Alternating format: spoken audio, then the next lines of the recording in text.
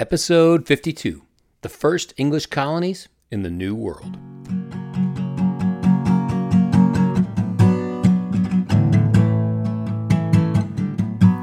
Hi, my name is Clayton Mills. Welcome to A Short Walk Through Our Long History, a podcast where we look at the events of history and examine how those events shaped our modern world.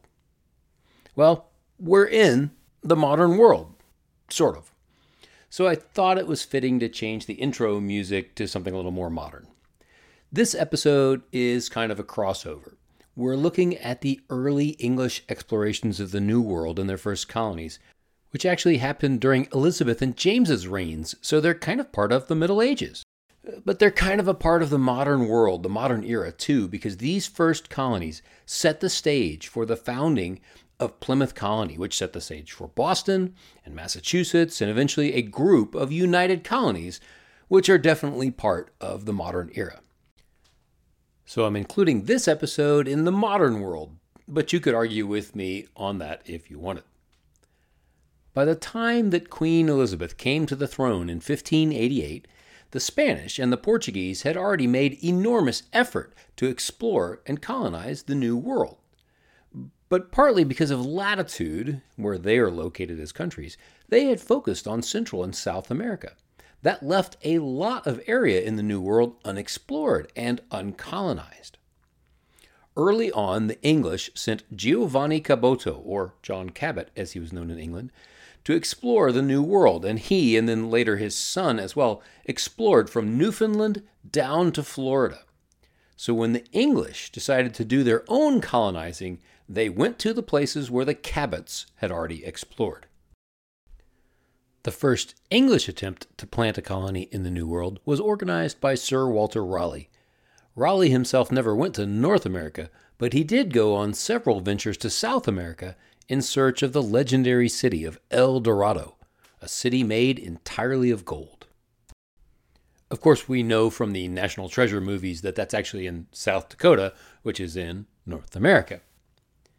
Anyway, along with a few others, Raleigh put up enough money to set up a colony in what is now Virginia. It was named by Raleigh in honor of Queen Elizabeth, the Virgin Queen. This expedition landed on Roanoke Island in 1585. They were actually aiming to land a little bit farther north in Chesapeake Bay, but for unknown reasons they landed at Roanoke and they just stayed there. No one's quite sure why they stayed. Roanoke Island is a nicely protected little island in what is now North Carolina. There's other islands a little bit further out to sea from it, including the famous Outer Banks. John B!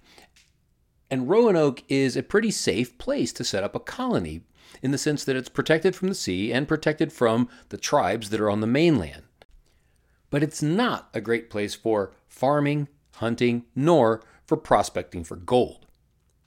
The group of men who were there stayed only for 1 year, and then they returned to England with Sir Francis Drake, who we mentioned in episode 49. That happened in 1586. They had set up a settlement, but they weren't really prepared to stay for the long haul, so they abandoned it. To some degree, they were the victims of their own expectations. They expected to find gold immediately, and they weren't really prepared to actually settle and colonize a completely foreign and hostile world. They found some native tribes, and they made both friends and enemies with them, and there were some skirmishes. Eventually, they left, but they made plans to come back. The next year, in 1587, Sir Walter Raleigh again funded another attempt, this time with families instead of just men. I mean, that was probably really the reason the first attempt failed. What young man is going to stay in the New World if there's no gold and no women? Anyway, this second attempt was led by the first governor of Virginia, John White, who brought his wife and his family, including his own daughter, whose name was Eleanor Dale. She was married already. This second colony didn't really do that well either, but it did lead to one very notable moment. John White's daughter, Eleanor, gave birth there in 1588. The baby's name, appropriately, was Virginia. So, Virginia Dare was the first English woman, or first English person at all, to be born in the New World. That's kind of a big first there. Shortly after her birth, though, Governor John White, her grandfather, returned to England to seek additional supplies. But he was prevented from returning to Roanoke by the attacks of the Spanish Armada. So he did not return until 1590, that's almost 3 years later. When he arrived at Roanoke, all the colonists were gone, leaving no traces behind. They became known as the Lost Colony of Roanoke. Why are they a lost colony? Because all of the colonists, including Eleanor and baby Virginia, everyone vanished without a trace. When John White and the resupply expedition came back, they found that the settlement had been abandoned. The houses that had been built had been dismantled, taken down, and there were no clues to where the colonists had gone. And it sort of looked like they had been gone for a while. The resupply team also did not find like a whole lot of graves, so they didn't think that the people had died slowly and slowly over time buried their dead. They seemed to have just vanished. According to John White's journal, when he returned in 1590, the settlement was completely abandoned, but he did find a tree with the letters C-R-O carved into them, which kind of hints at the Croatan Indian tribe having something to do with it. The Croatans were a tribe that lived to the south of Roanoke, and the Croatans themselves, being Indians, would not have carved CRO into the tree. It must have been carved by an Englishman, but it's not clear what it meant. Now, there are several theories as to what happened, including alien abductions and the like, but the most likely possibilities are that either the colony was wiped out by the natives, possibly the Croatoans, or the colony was experiencing so much hardship that they moved to the Croatoan lands and integrated with the tribes. The Croatoans lived to the south, and they may have just migrated there with some of their stuff, and perhaps they were just eventually absorbed by the native tribe. But they left no records, and there's no clear clues that have ever been found. So this makes this one of these interesting historical mysteries. What happened to the lost colony of Roanoke? Well, anyway, the story of the lost colony made an impact back in England, and so they reorganized. They put together a much better organized and much better funded second effort. In 1607, another English expedition set sail, this time with 3 ships, led by Captain John Smith, aiming to land a little bit farther north than Roanoke on Chesapeake Bay, which was, of course, where the Roanoke colony had intended to go 20 years earlier. On May 7th, 1607, they landed on the southeast side of a river which empties into Chesapeake Bay. They named the colony that they founded Jamestown, after King James, and the river, the James River. They built a fort called the James Fort. They named the first house James House, and that was on James Street. No, I'm just kidding. They didn't do that part. But Jamestown, despite the naming problems, was situated much better for survival than Roanoke had been. The land was much better for farming, and the James River and the Chesapeake Bay were full of fish and crabs and other seafood. But despite this, the colony struggled. About 80% of the first wave of settlers died during the first 2 years. The colonists also had trouble with a couple of the local Indian tribes, including the Algonquin tribe. The colonists did trade some with the Indians, but the trading was confusing and things went south pretty quickly, and so soon they started skirmishing and several of the colonists were killed. And at one point, Captain John Smith himself was captured by the Indian chief Powhatan, but for reasons we'll get into in a minute, he was eventually let go. So later, in late 1609, John Smith and some of the other settlers returned to England to get more supplies and more settlers. And the settlers that remained struggled through an awful winter, which they called the starving time. This was the winter of 1609, early 1610. They ran out of food, and they were eating straw and shoe leather, and there were reports of some cannibalism. About 100 people died over that winter. But in the spring, in April, Smith returned with 150 new settlers, and the colony began to thrive again. They learned how to farm their own corn. They learned that from the Algonquins.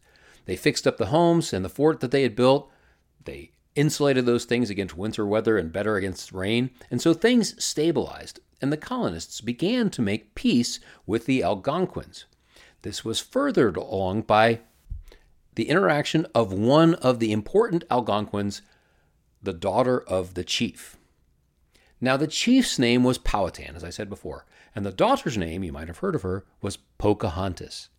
Years before, when Powhatan had captured Captain John Smith, Pocahontas had interceded, and she got her father to spare John Smith's life and release him.